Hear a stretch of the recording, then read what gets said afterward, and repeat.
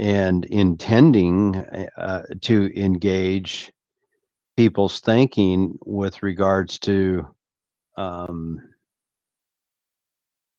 God's will and his desire. And it just seemed to impress upon me so much as I have considered these prophets over the years that they truly are trying to tell us something, and the evidence is there for us to understand that these things have worldwide consequences. We can't explain why.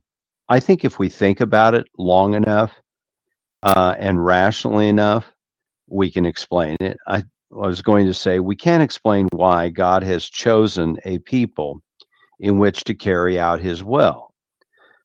As I said, I think if we take a little time to understand it and think about it, I think we can see why. Russell, you own a business. In a business environment, you are able to see across the spectrum of the business where somebody works really well.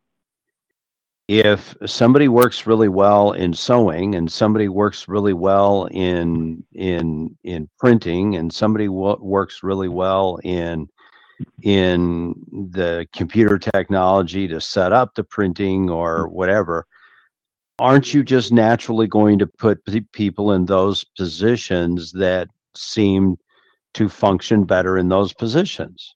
And the answer, of course, well, maybe you should answer it. Is that what you would normally do? And that's what you would normally do in order to be productive. Right. Okay, so our creation, the creation, our God is no different in his creation. His intention was to have a well operational creation. Whatever regard there is for the different peoples in this creation is not as much relevant as the tasks or the commission that he's given certain parties. And it was not because someone was better than another per se or anything specifically like that, as much as it was God made a determination, and in that determination we have to trust his decision. And in trusting that decision, then it was our obligation, those who he commissioned to be the people that would be a blessing to the world,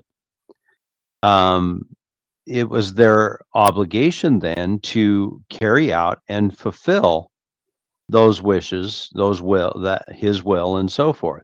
Now, you know this, I know this, because we've understood this and studied it out thoroughly, and so we've got a grasp and a handle on this. But the vast majority of Christendom today really still does not grasp that concept, and as a consequence, they find themselves not really understanding the commission and how to effectively maneuver and manage, if you will, in the creation according to his will.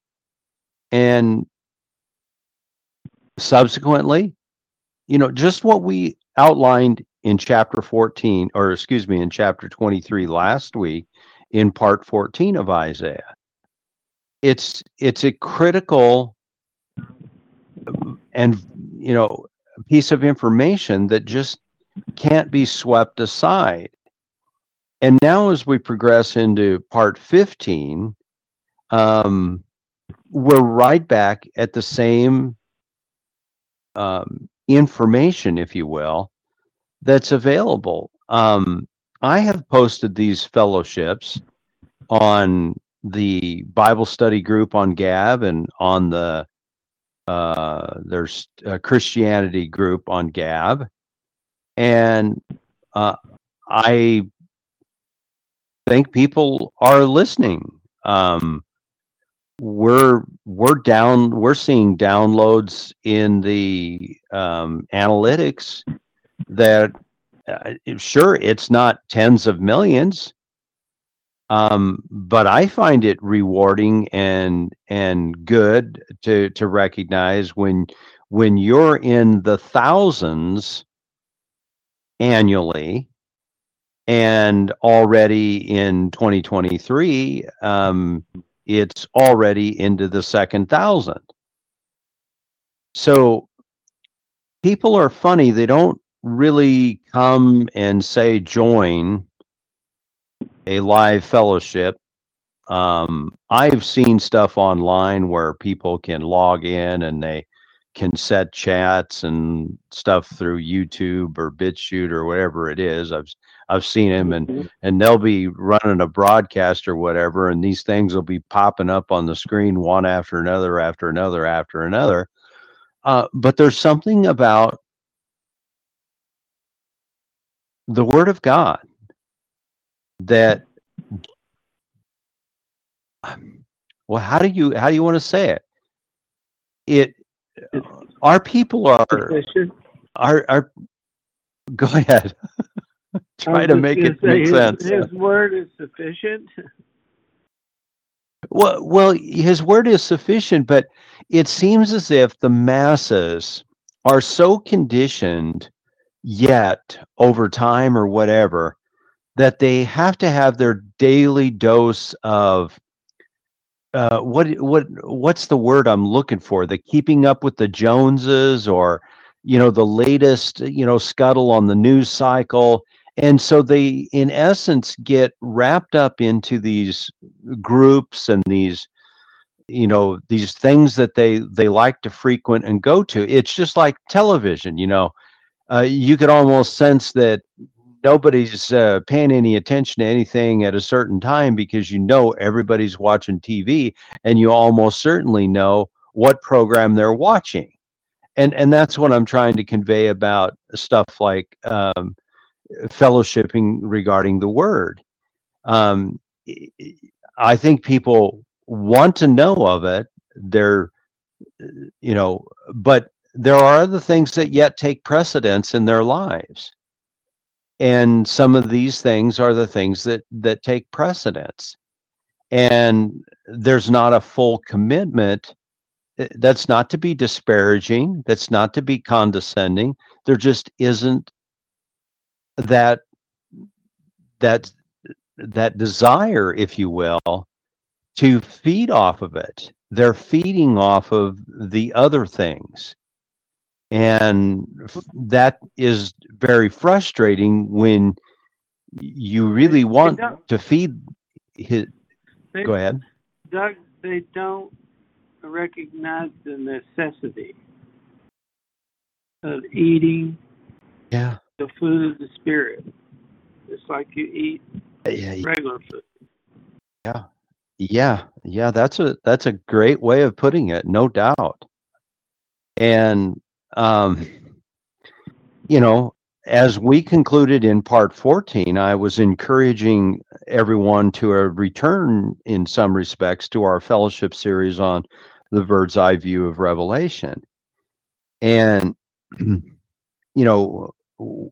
we reviewed a good portion of Ezekiel 26 and 27 as really a companion or a second witness, if you will, to this this series in Isaiah and this prophet Isaiah and his record.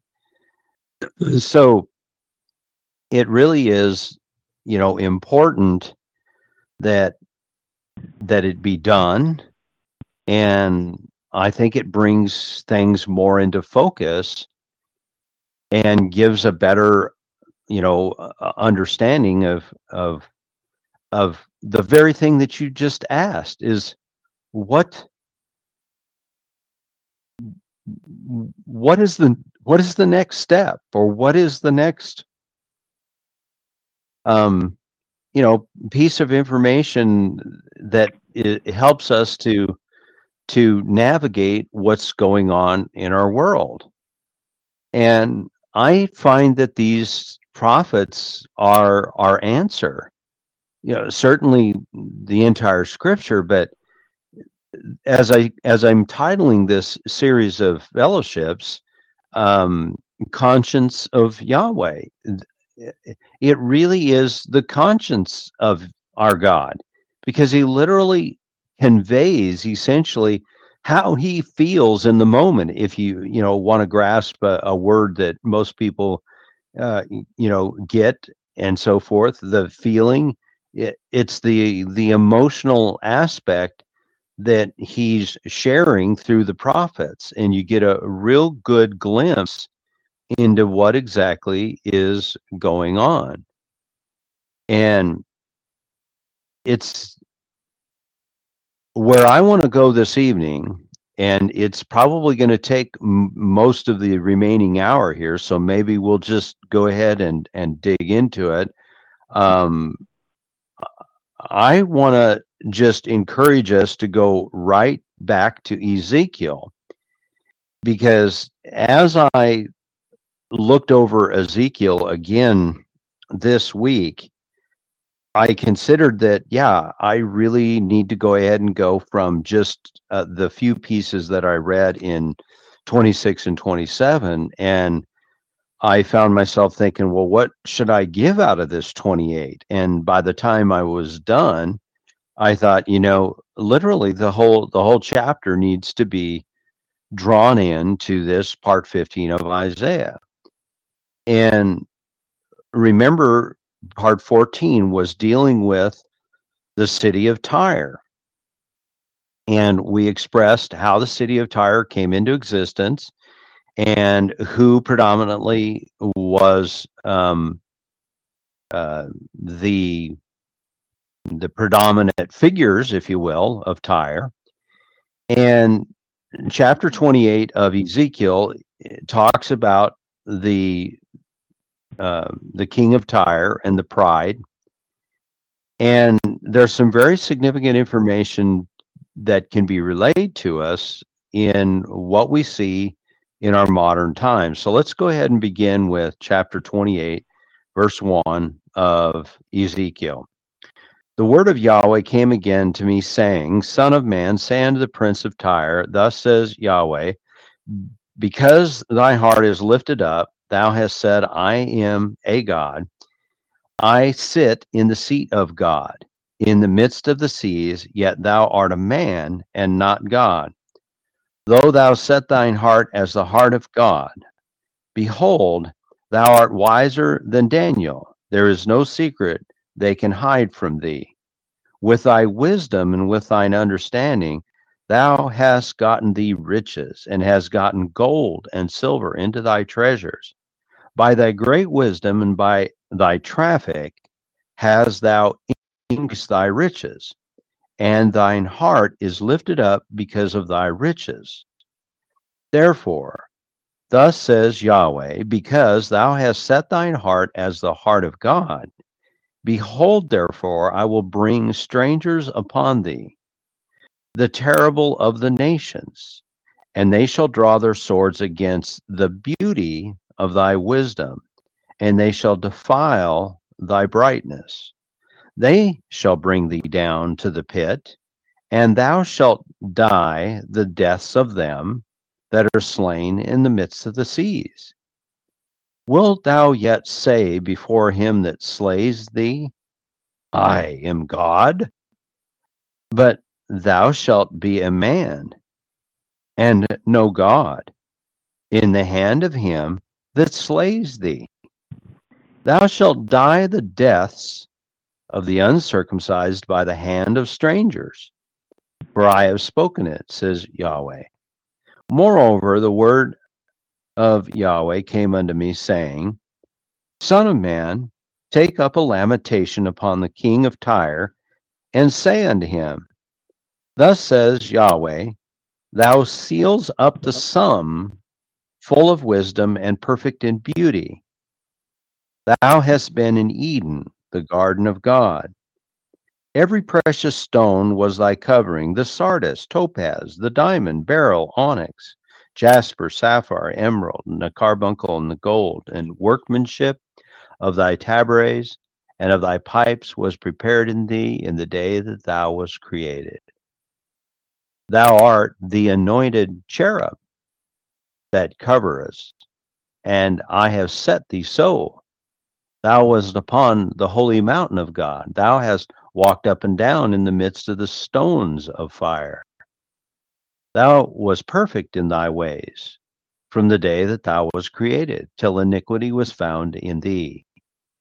By the multitude of thy merchandise, they have filled the midst of thee with violence, and thou hast sinned. Therefore I will cast thee as profane out of the mountain of God, and I will destroy thee, O covering cherub, from the midst of the stones of fire. Thine heart was lifted up because of thy beauty. Thou hast corrupted thy wisdom by reason of thy brightness. I will cast thee to the ground. I will lay thee before kings that they may behold thee. Thou hast defiled thy sanctuaries by the multitude of thine iniquities, by the iniquity of thy traffic. Therefore will I bring forth a fire from the midst of thee. It shall devour thee, and I will bring thee to ashes upon the earth in the sight of all them that behold thee. And they that know thee among the people shall be astonished at thee. Thou shalt be a terror, and never shalt thou be any more. Ezekiel 28, verse 20. Again, the word of Yahweh came unto me, saying, Son of man, set thy face against Zidon, and prophesy against it, and say, Thus says Yahweh, Behold, I am against thee, O Zidon, and I will be glorified in the midst of thee, and they shall know that I am Yahweh, when I shall have executed judgments in her, and shall be sanctified in her. For I will send unto her pestilence and blood into her streets, and the wounded shall be judged in the midst of her by the sword upon her on every side. And they shall know that I am Yahweh. And there shall be no more a pricking briar unto the house of Israel, nor any grieving thorn of all that are round about them, that despise them. And they shall know that I am Yahweh. Thus says Yahweh, when I shall have gathered the households of Israel, the house of Israel, from the people among whom they are scattered, and shall be sanctified in them in the sight of the heathen, then shall they dwell in their land that I have given to my servant Jacob. And they shall dwell safely therein, and shall build houses and plant vineyards. Yea, they shall dwell with confidence when I have executed judgments upon all those that despise them round about them, and they shall know that I am Yahweh, their God. It is a most profound record that we see once again in a companion, as I say, to this chapter of Isaiah. Much of the last few chapters of Isaiah with Ezekiel. And again, Ezekiel was contemporary as a prophet, just slightly later in the chronology, if you will. And so it's really undeniable fact that all the prophets signify an end to the current world order of their day. And this is the hope that I have in trying to open up the prophet Isaiah in these fellowships, is that we would be able to see how they signify an end to the current world order of their day. As we went over last week in part 14, Tyre was the economic epicenter, if you will, of that region of the world. And here we saw the God of creation, the God of Jacob, bringing it to chaos and destruction, and knowing that that chaos and destruction was going to have worldwide consequences, worldwide economic consequences. And so, if one wishes to comprehend our God's view of man's oppressive world economy, all one needs to do is look to and read the prophets. And I submit that most will never recognize or associate their present economic difficulties that they face with anything biblical, much less being brought on by God Himself. They're like an individual who has no external signs of ill health or decay, while wholly unaware at the diseased tissue spreading within them. Praise God, more are now recognizing the diseased tissue within and the diseased tissue within their nation, and that it is what the people have believed, at least in America, was the institutions they erected for their domestic tranquility of themselves and their posterities. And this really is what ought to strike at the very heart of every professing Christian. And just as you said, Russell, they're still striking at something. David Henry Thoreau says there's 1,000 hacking at the branches for every one that's hacking at the root. And hacking at the branches, it may sound good, and it may make you feel good with a whole lot of other people that are also hacking at the branches. Glory be, think of it. As long as you're standing there with 999 others hacking at the branches, you feel like you're in good company, don't you? Yeah. But if you're one of those hacking at the root, if you're one of those hacking at the root, you're looking around going, where is everybody? I need some help down here. Mm-hmm. I'm at the root of the problem and I need help. And they are comfortable hacking at the branches. This God of Jacob Israel is revealed so succinctly here in chapter 24, yet it escapes even the most fertile of Christian believers. They look yet to the external structure. And in America, what is that external structure? Their Constitution, their Declaration of Independence, their free branch system of government, their republic, etc., and determine that its condition is really sound. The outlook, therefore, is exceptional. We just need better leaders. That's it. However, if you're, go ahead, Russell. No, I'm just agreeing with you. It's you nailed it. So if you're one of those that's saying, no, these systems are not sound and they are not exceptional. You may have believed that they were. You may have even been taught to believe that they were. But its condition is not sound. It is diseased within. And it isn't just the people that make it up that are diseased within. Oh, grant you, they are a big part of the disease, no doubt, unquestionably.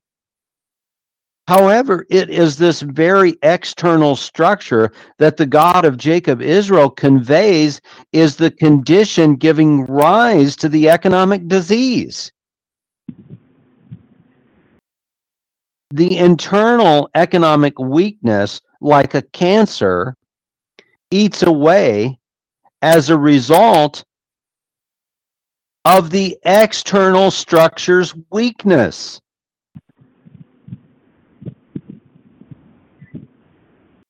We just read Ezekiel 28 and verse 18.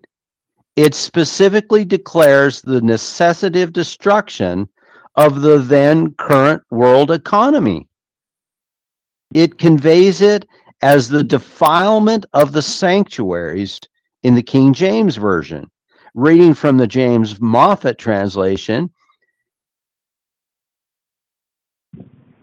it uses, the King James, by the way, the word sanctuaries there in Ezekiel 28:18 is number 4720. It means a sacred place, a consecrated thing or place. So when I say that 28:18 specifically declares the necessitative destruction of the then current world economy, and it conveys it as the defilement of the sanctuaries. You have defiled the sanctuaries, he says. The sanctuaries are defiled. What was the sanctuary? The sanctuary, the people believe today, the safe place, the consecrated thing, was their constitution, their Declaration of Independence, their three-branch government, their republic that was subsequently formed. And yet, just like last week, we have the individual that I told you I played a portion of the YouTube video, and he was talking about Lee Greenwood's song and says he's got one thing wrong, is that our rights gave these rights to me. And he says it was God that gave us these rights. Well, if God gave you the rights, then why did you transfer, in whatever way, transferred those rights to another entity called your three-branch government? We didn't, Doug. That's what you don't seem to understand. We didn't. And that's what we're trying to stop. Okay, well, if you didn't, then why are they being trampled, these rights from God? If the rights come from God and you recognize that, then the government and its three-branch system or whatever that is doing contrary to that needs not be acknowledged at all. In fact, it needs to be ignored.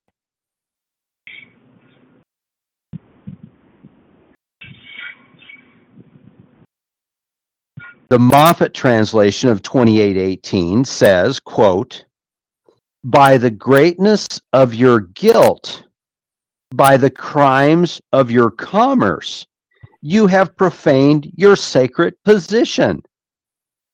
Therefore have I made you set fire to yourself with flames that consume you and reduce you to ashes on earth in the sight of all who behold you."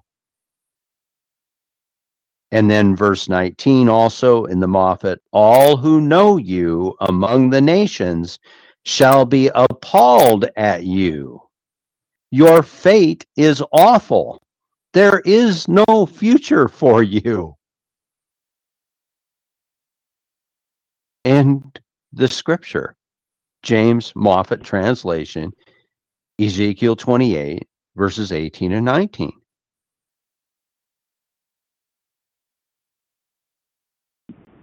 Professing patriots? Professing Christians? I implore those of you who review these messages in the archives, consider well.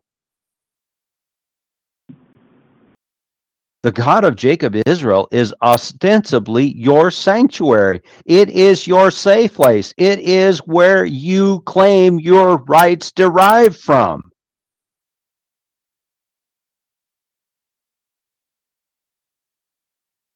And yet you profess the founding documents of your nation support this contention. Your safe place, which is your God, if this sacred one and your sanctified place, the nation, the geographical landmass that he gave you, and that he allowed you to build upon that foundation so as to be the blessing to the world, if that sacred one and your sanctified place, being your nation, your geographical landmass, has been defiled by the crimes of your commerce, how do you see yourself and your nation different than Israel and Judah of the first covenant recorded in the scriptures? Again, quote, whose iniquity of thy traffic brings forth from within a fire to devour thee. End quote. He is conveying to us that because we are not within the will and the design, this iniquity of not being aligned with him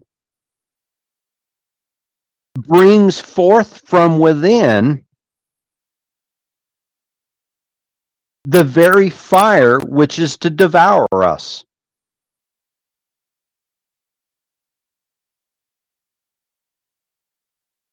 I'd like to believe that I said that about as clearly as that can be said.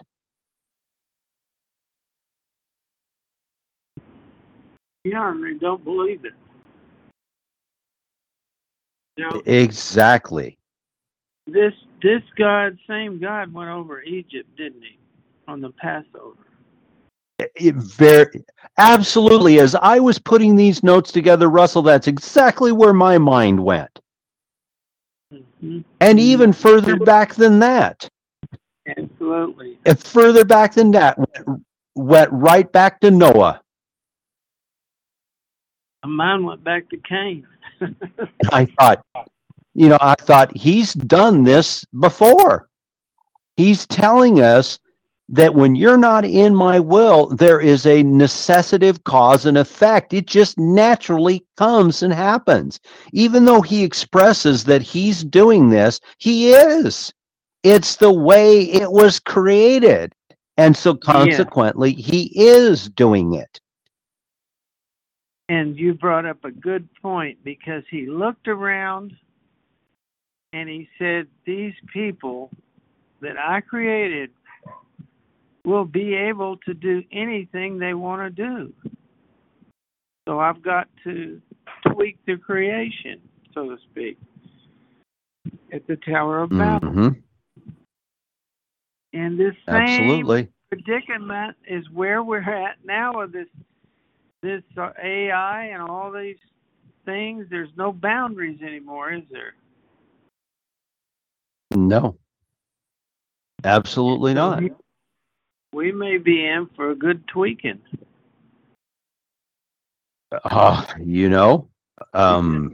And what is a good prophet to do? He's to put out the warning, isn't he? Yes. In fact, it's a command to warn the people, because they may die in their iniquity. But if you didn't warn them and you knew, he's going to require the blood at your hand. They may die in their iniquity, but the blood he requires at the hand of the watchman. The essence of the fire. And so we do. We talk and we fellowship and we share and we record these things and we mentor, that we might be that warning shot to others. The essence of the fire in this passage is to devastate like a fire. But in the case of Tyre, we weren't really talking about a literal fire. So what I'm trying to convey is God uses these words and these metaphors, these analogies, or, whatever we like to refer to them as.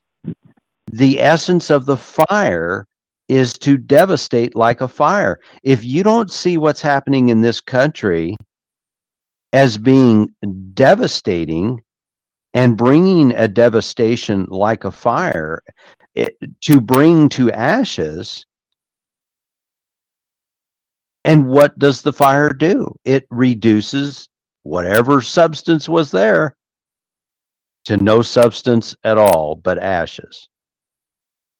And so every system that's contrary, I'm sorry, go ahead. I just said it consumes the fuel, the fire. Yep, it's a absolutely. An entity. It has nothing left that it can do. It's a great analogy that you just said. It consumes the fuel.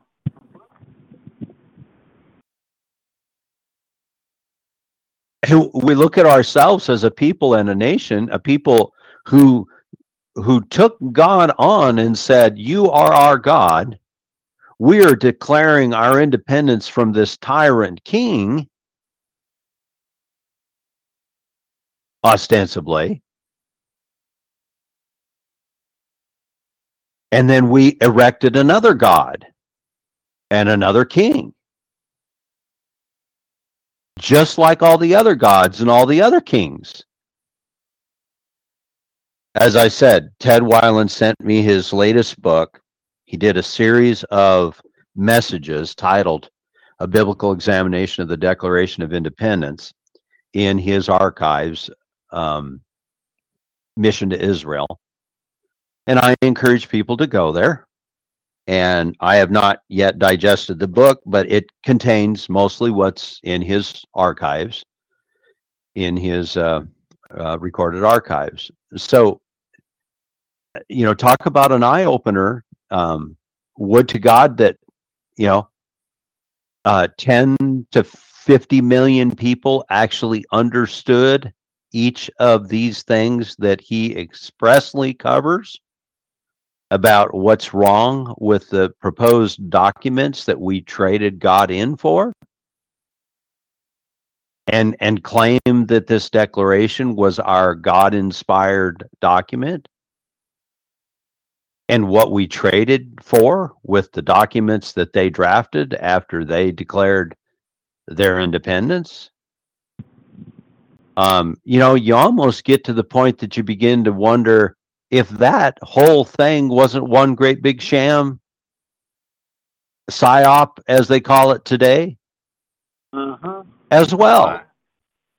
When you look at what happened, when you look at what it took away from the things that we were already doing as we were advancing for the kingdom of Christ on this North American continent,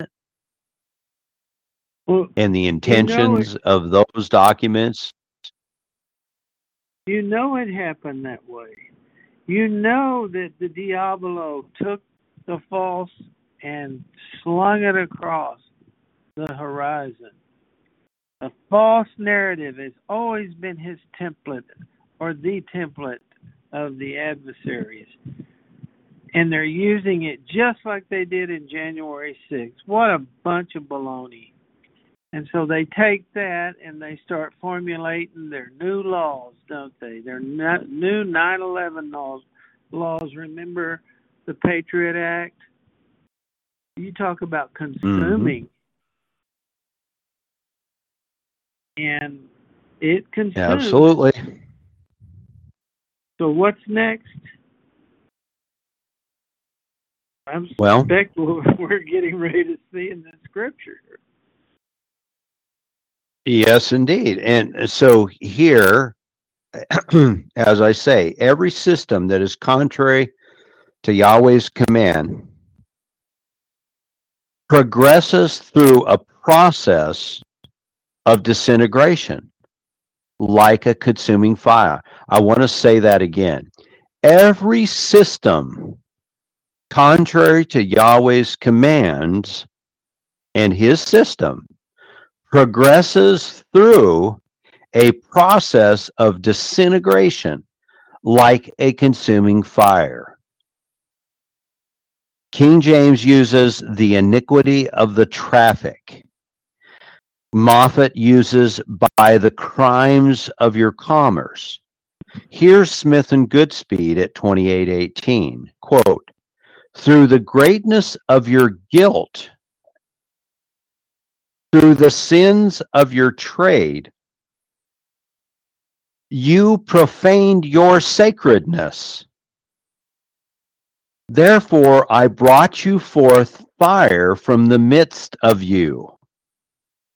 By the greatness of your guilt, by the crimes of your commerce, you have profaned your sacred position. Therefore, have I made you to set fire to yourself with flames that consume you. End quote. What an incredible prophecy.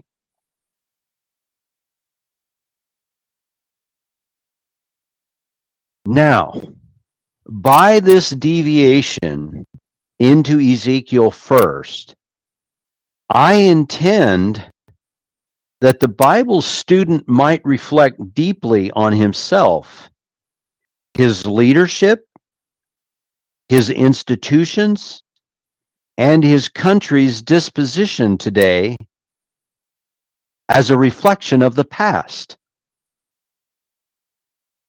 Tyre is undoubtedly the target of that scorn and rebuke of Yahweh there in chapter 23 of Isaiah. His rebuke of this commercial giant of the day would be like the rebuke of the WEF, the Council on Foreign Relations, the BlackRock, the Rothschilds of today. Because there you see how it presides over the same commercial activity of Tyre's day. But the one thing that you've got to understand is that the WEF and the Rothschild, the CFR, the BlackRocks, and whatever else you want to name,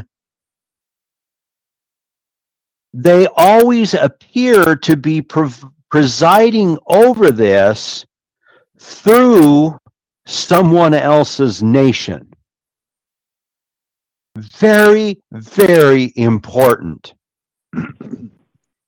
It's as if the desire is to stay hidden for the purposes of the people not recognizing the disease and the cancer within, and subsequently their destiny of destruction.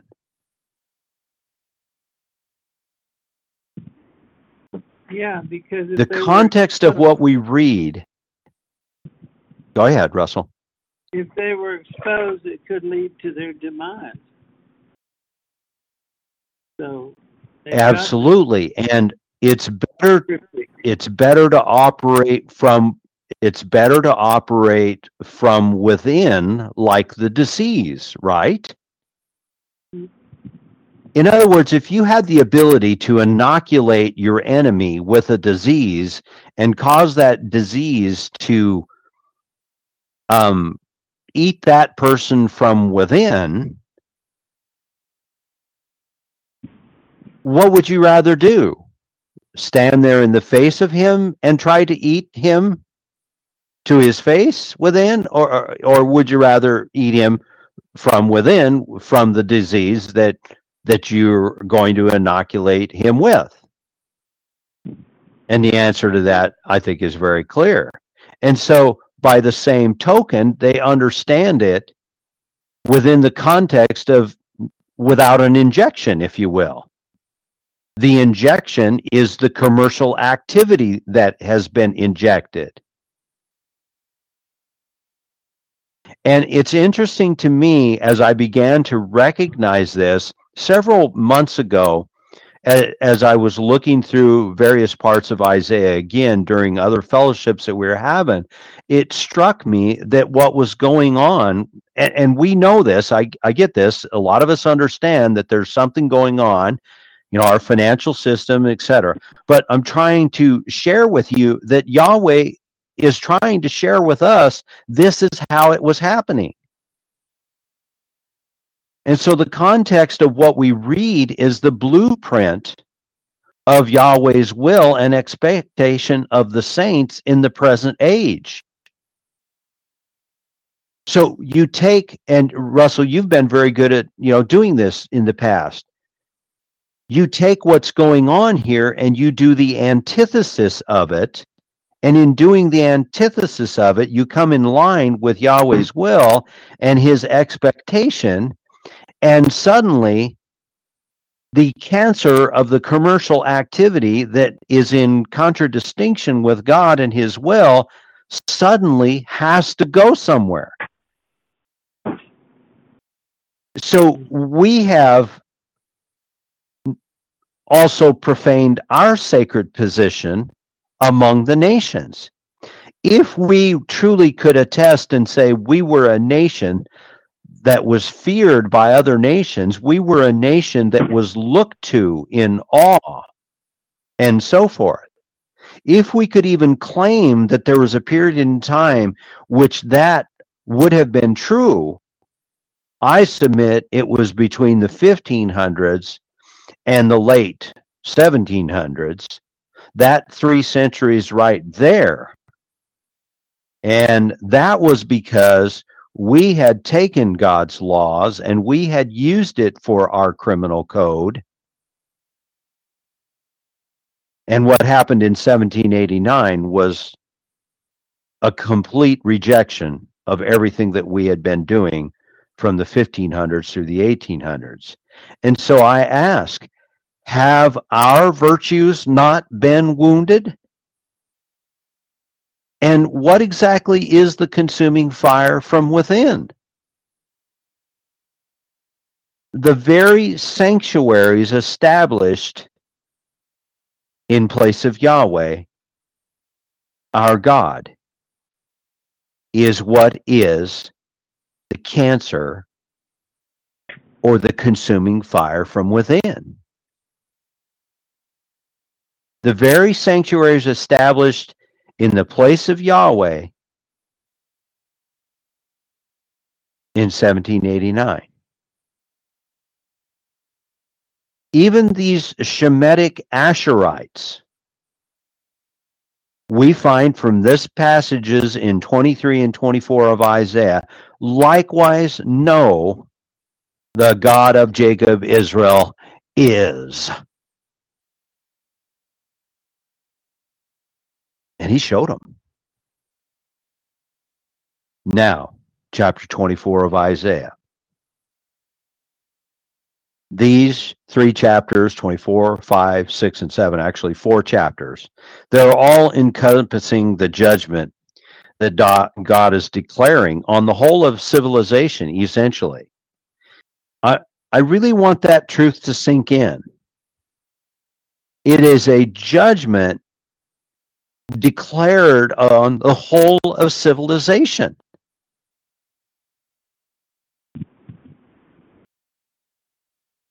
Not only did he commission a people for his purposes in blessing the world, but he also has an expectation upon the whole of the creation. The very first verse of chapter 24 conveys in part to turn it upside down and scatter the inhabitants.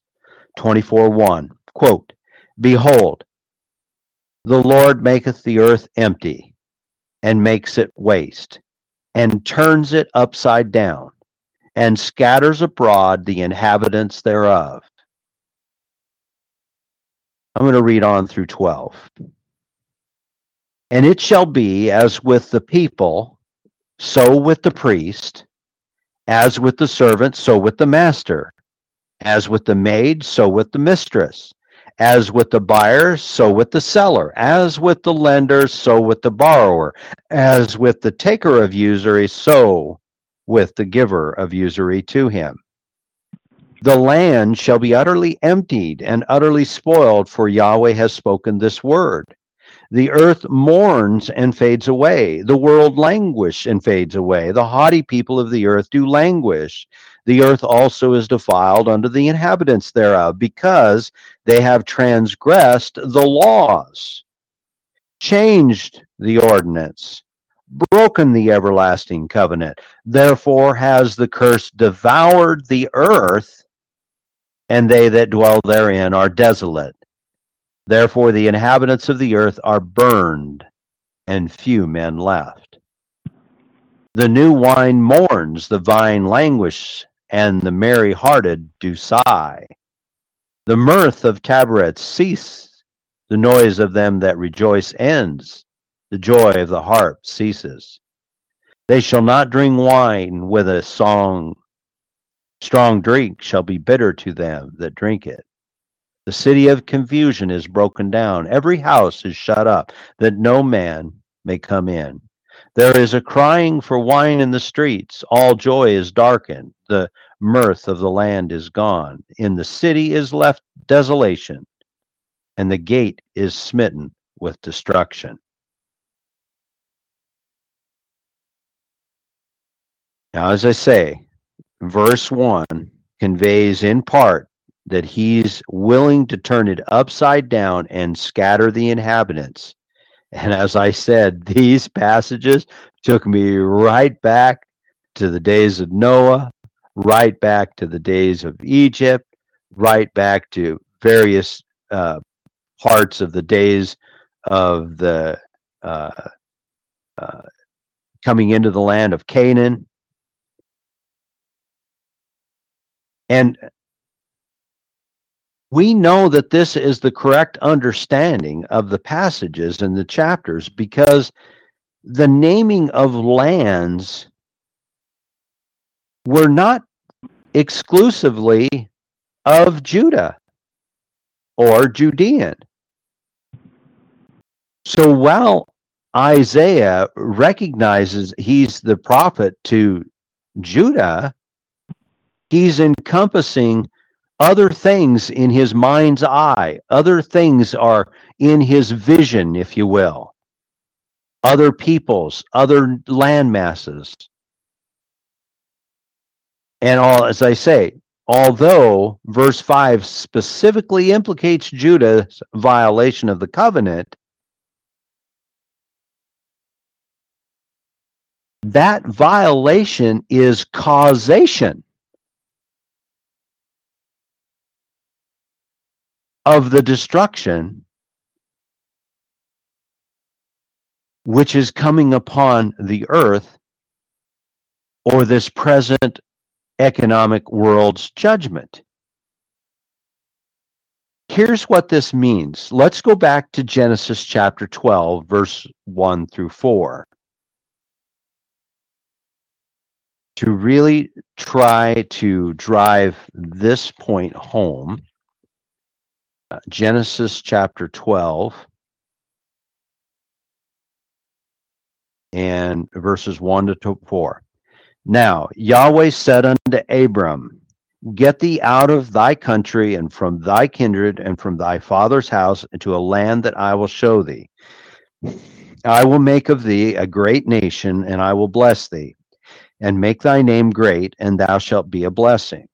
And I will bless them that bless thee, and curse him that curse thee, and in thee shall all the families of the earth be blessed. So Abram departed, as Yahweh had spoken unto him, and Lot went with him. And Abram was 75 years old when he departed out of Haran. And Abram took Sarai his wife, and Lot his brother's son, and all their substance that they had gathered, and the souls that they had gotten in Haran, and they went forth to go into the land of Canaan. Into the land of Canaan they came. End quote. In you shall all the families of the earth be blessed. Now let me go back to chapter 24 of Isaiah, verse 2.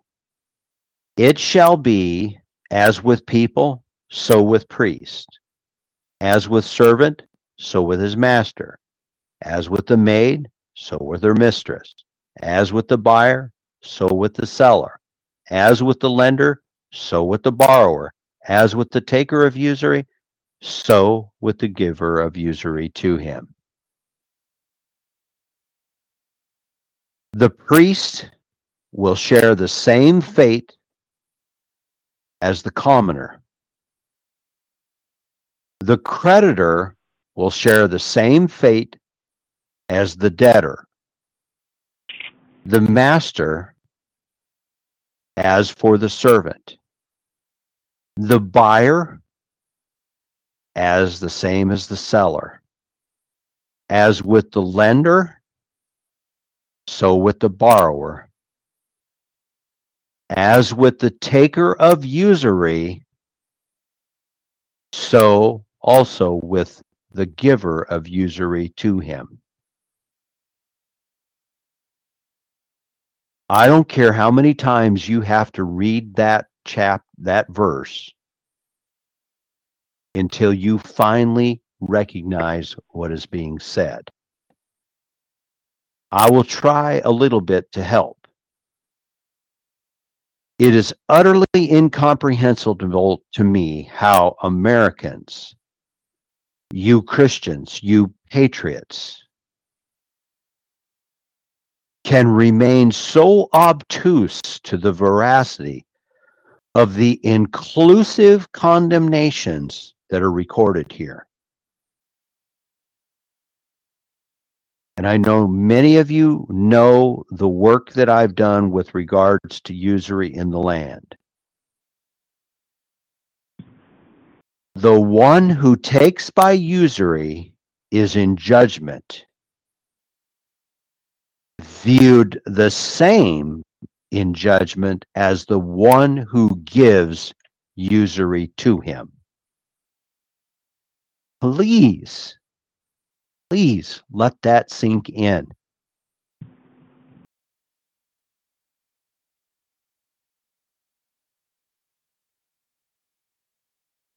Turn with me to Matthew chapter 7.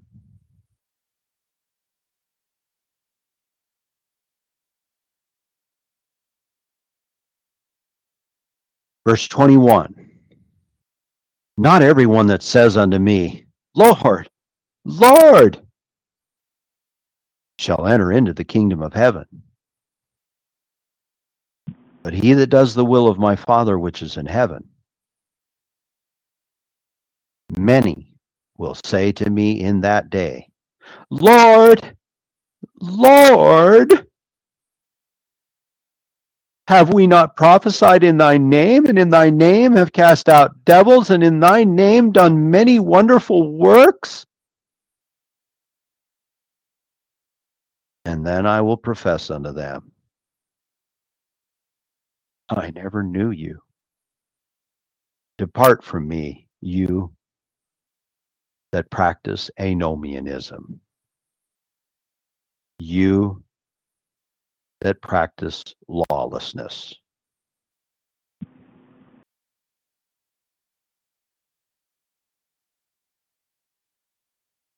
Does reading that in Matthew 7:21 to 23 now make even more sense when reading Isaiah 24, chapter 2?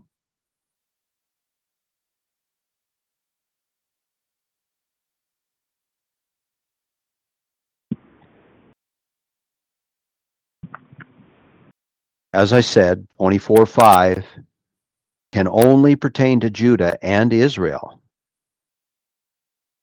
But let me tell you, if he's talking to Judah and Israel, and he is saying that your violations of the law have caused this great destruction,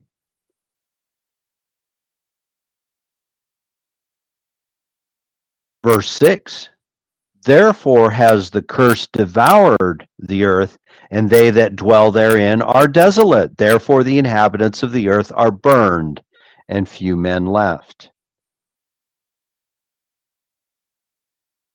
Therefore has the curse devoured the earth.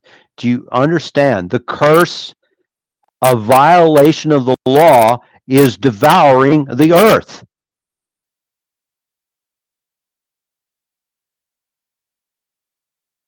And don't we know it? In this country, we see it. The wicked go unpunished because we are not upholding the law, the statutes and judgments, the command and the will of God. The earth is being devoured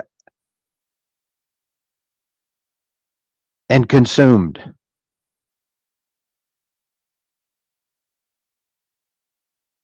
And God definitely has a record of population control, ladies and gentlemen. Since God commissioned a people for his purposes and covenanted with them to be those responsible for carrying out his will in the creation, the curse for disobedience of that will are felt worldwide.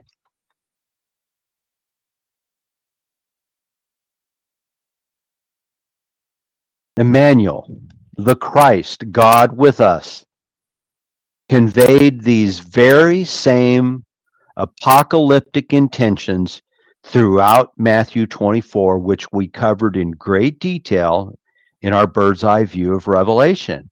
Go look at it again. It is a world with all its various castes: middle class, upper class, billionaire class, multi-billionaire class, minority class, majorities, blue collar, white collar, and then all of its social distinctions: African American, Asian American, Latino American, Jewish American, sodomite, trans, pedo, Indian American, bi, you name it.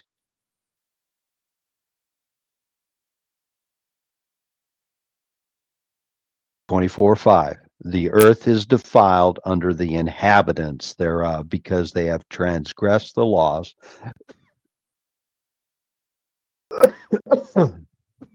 Excuse me.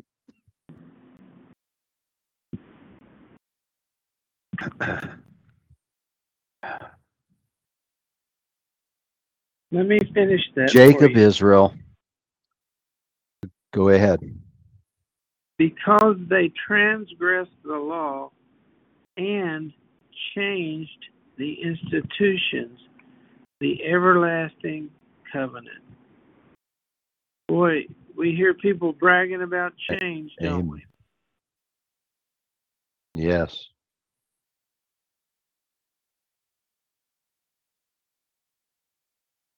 The earth is defiled under. Go ahead. I was just going to finish here. Therefore, a curse devoureth the land. This is out of the Septuagint. Yep. Okay. Yep. I just wanted to let you get a drink of water. Yep. Thank you very much. The earth is defiled under or by. So you could use the word by if you look up the word under in Strong's. The earth is defiled through or by the inhabitants thereof. You know, that's something that the vast majority of Christians just do not comprehend. While the supposed agnostics and atheists and so forth are out there talking about global warming, global change, this, that, and everything else, like they're concerned about the earth, God says the earth is defiled because my will is not being done. And yet they have the people believing that the earth is defiled because they invented an automobile and put some gas in it, that they invented coal-fired plants to generate electricity. Wait, are you telling me that the followers of God's ways are the original environmentalists?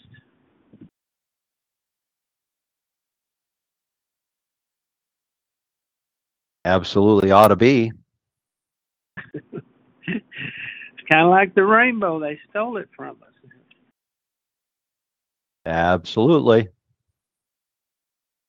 Co-opted it for their own purposes, and by their commerces they defile.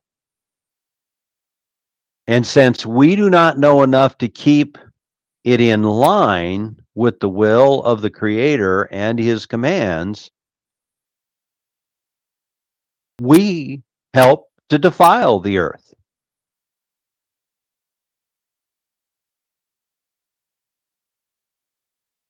It's really not rocket science, is it? It's actually pretty easy.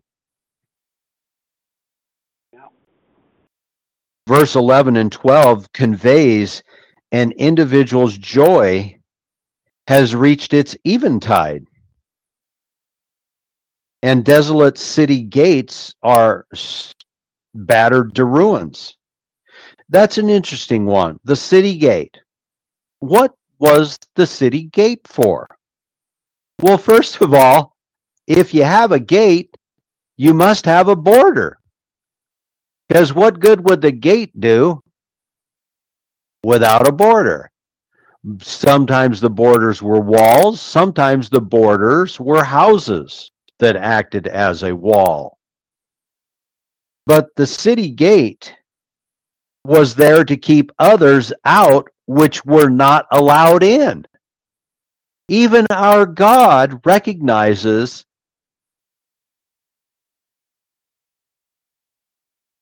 that we would build a gate, and that there were some that we would allow in and others we would not allow in. Why? In order to keep ourselves aligned with the will and the command of Yahweh. The gate was essentially part of the city's defense.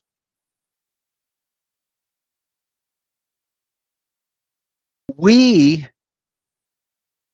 have exchanged Yahweh's laws, which are our gate, for the laws of men, which are men's gates. Instead of punishment and judgment providing protection, they provide criminality instead of protection. That's exactly what they did with China. They opened up that gate.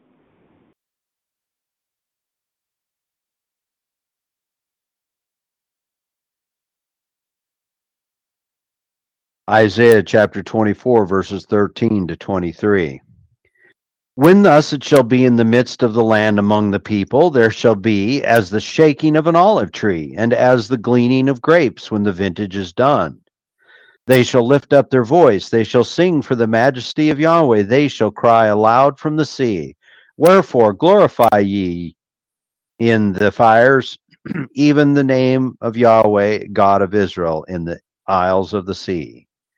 From the uttermost part of the earth we have heard songs, even glory to the righteous. But I said, my leanness, woe unto me! The treacherous dealers have dealt treacherously, yea, the treacherous dealers have dealt very treacherously. Fear and the pit and the snare are upon thee, O inhabitant of the earth, and it shall come to pass that he who flees from the noise of the fear shall fall into the pit, and he that comes up out of the midst of the pit shall be taken in the snare. For the windows from on high are open, and the foundations of the earth do shake. The earth is utterly broken down. The earth is clean, dissolved. The earth is moved exceedingly. The earth shall reel to and fro like a drunkard, and it shall be removed like a cottage, and the transgression thereof shall be heavy upon it, and it shall fall, and not rise again. And it shall come to pass in that day that Yahweh shall punish the host of the high ones that are on high, and the kings of the earth upon the earth. And they shall be gathered together as prisoners are gathered in the pit, and shall be shut up in the prison, and many days shall they be visited. Then the moon shall be confounded, and the sun ashamed, when Yahweh of hosts shall reign in Mount Zion and in Jerusalem, and before his ancients gloriously. 24:13, Isaiah describes it as a time when Yahweh's shaking would be just like shaking of an olive tree or grapes on the vine. You would shake, and there would be some that would be left on the tree and some left on the vine. And it was these that will be singing of the majesty of Yahweh, even the name of the God of Israel in the isles of the sea.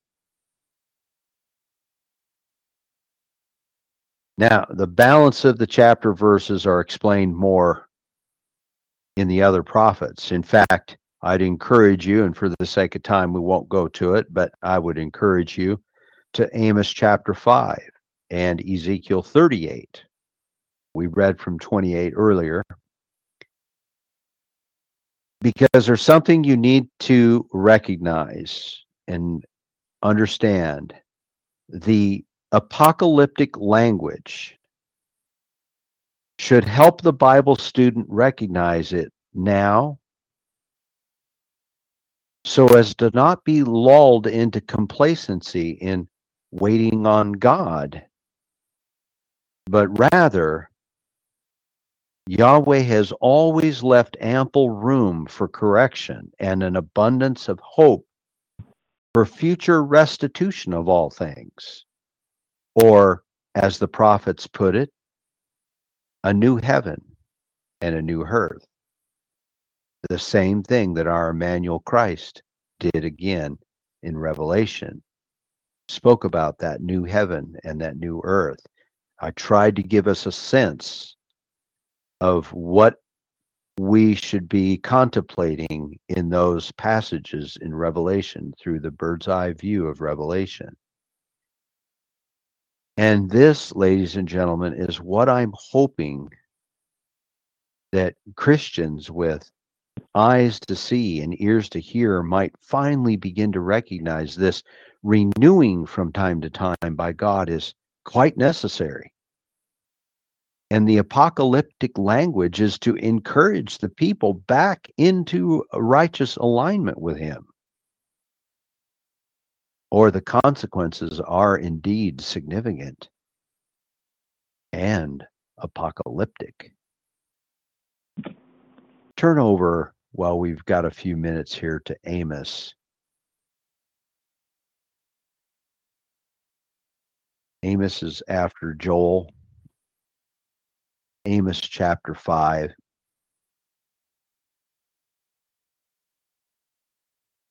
Let's see, where do I want to begin?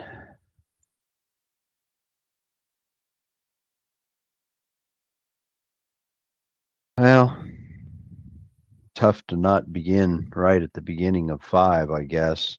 Hear this word which I take up against you, even a lamentation, O house of Israel.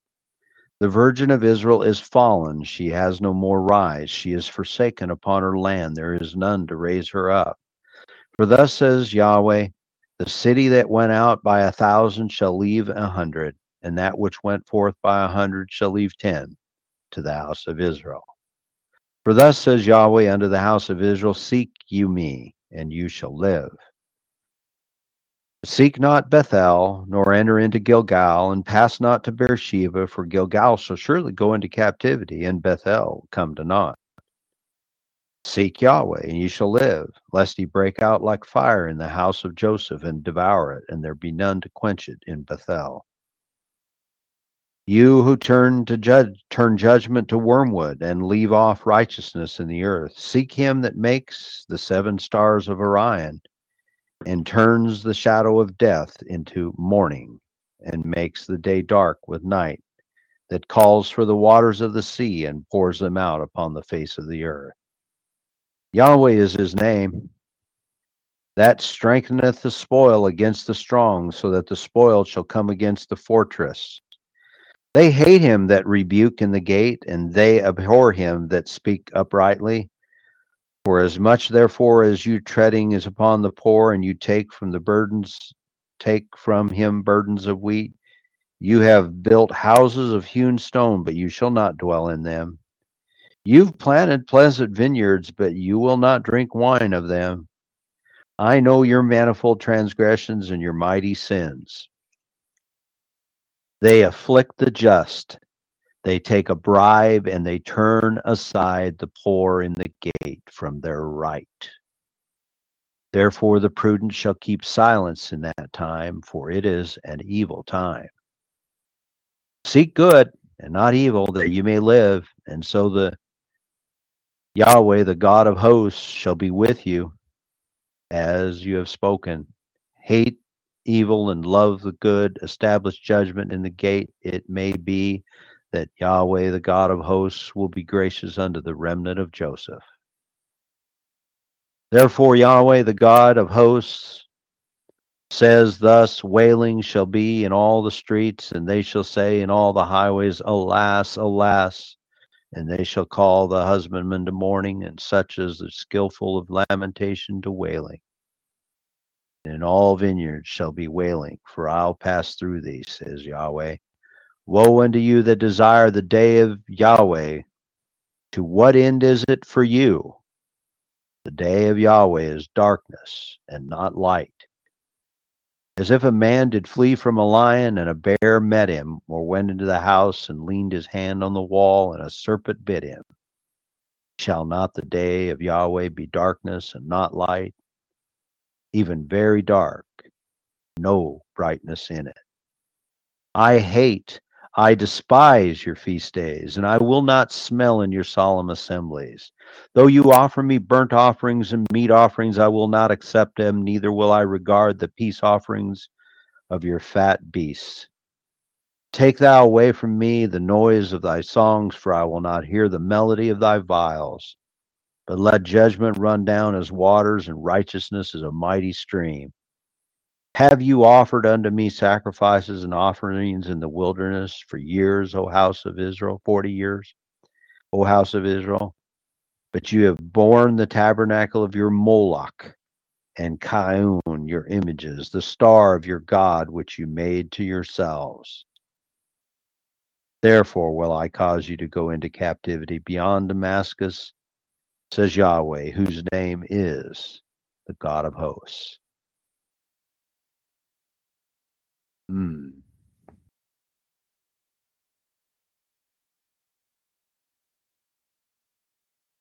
This, as I say, is what I'm hoping to get people to see. And I've covered this thing on usury so many times. If you think that your investments in your 501k, 401ks, and 503bs and all this stuff that you have rested your hopes on, and that you think that you are good and in God's good graces and all these other things, all I'm trying to say is, man, that is not what I'm reading here. What I'm reading here is that be forewarned. Be forewarned. that you may not be in as great of graces as you think you are. And modern Christianity has done a lot to give you those false illusions. And it is my prayer that by these fellowships in Isaiah, and perhaps specifically this fellowship in part 15, it may bring about an awareness in you that you did not have before. And for that, I give all glory to the King of Kings, God of gods, God of Jacob Israel.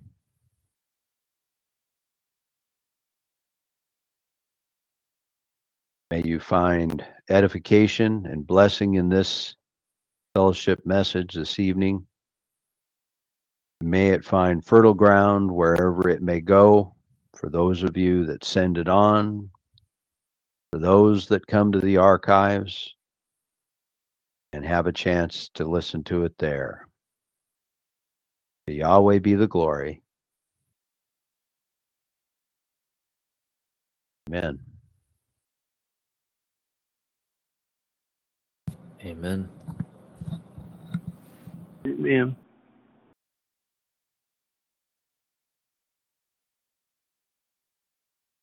Anything else you'd like to add, or prayer or anything? Amen to you too, Melissa. Thank you.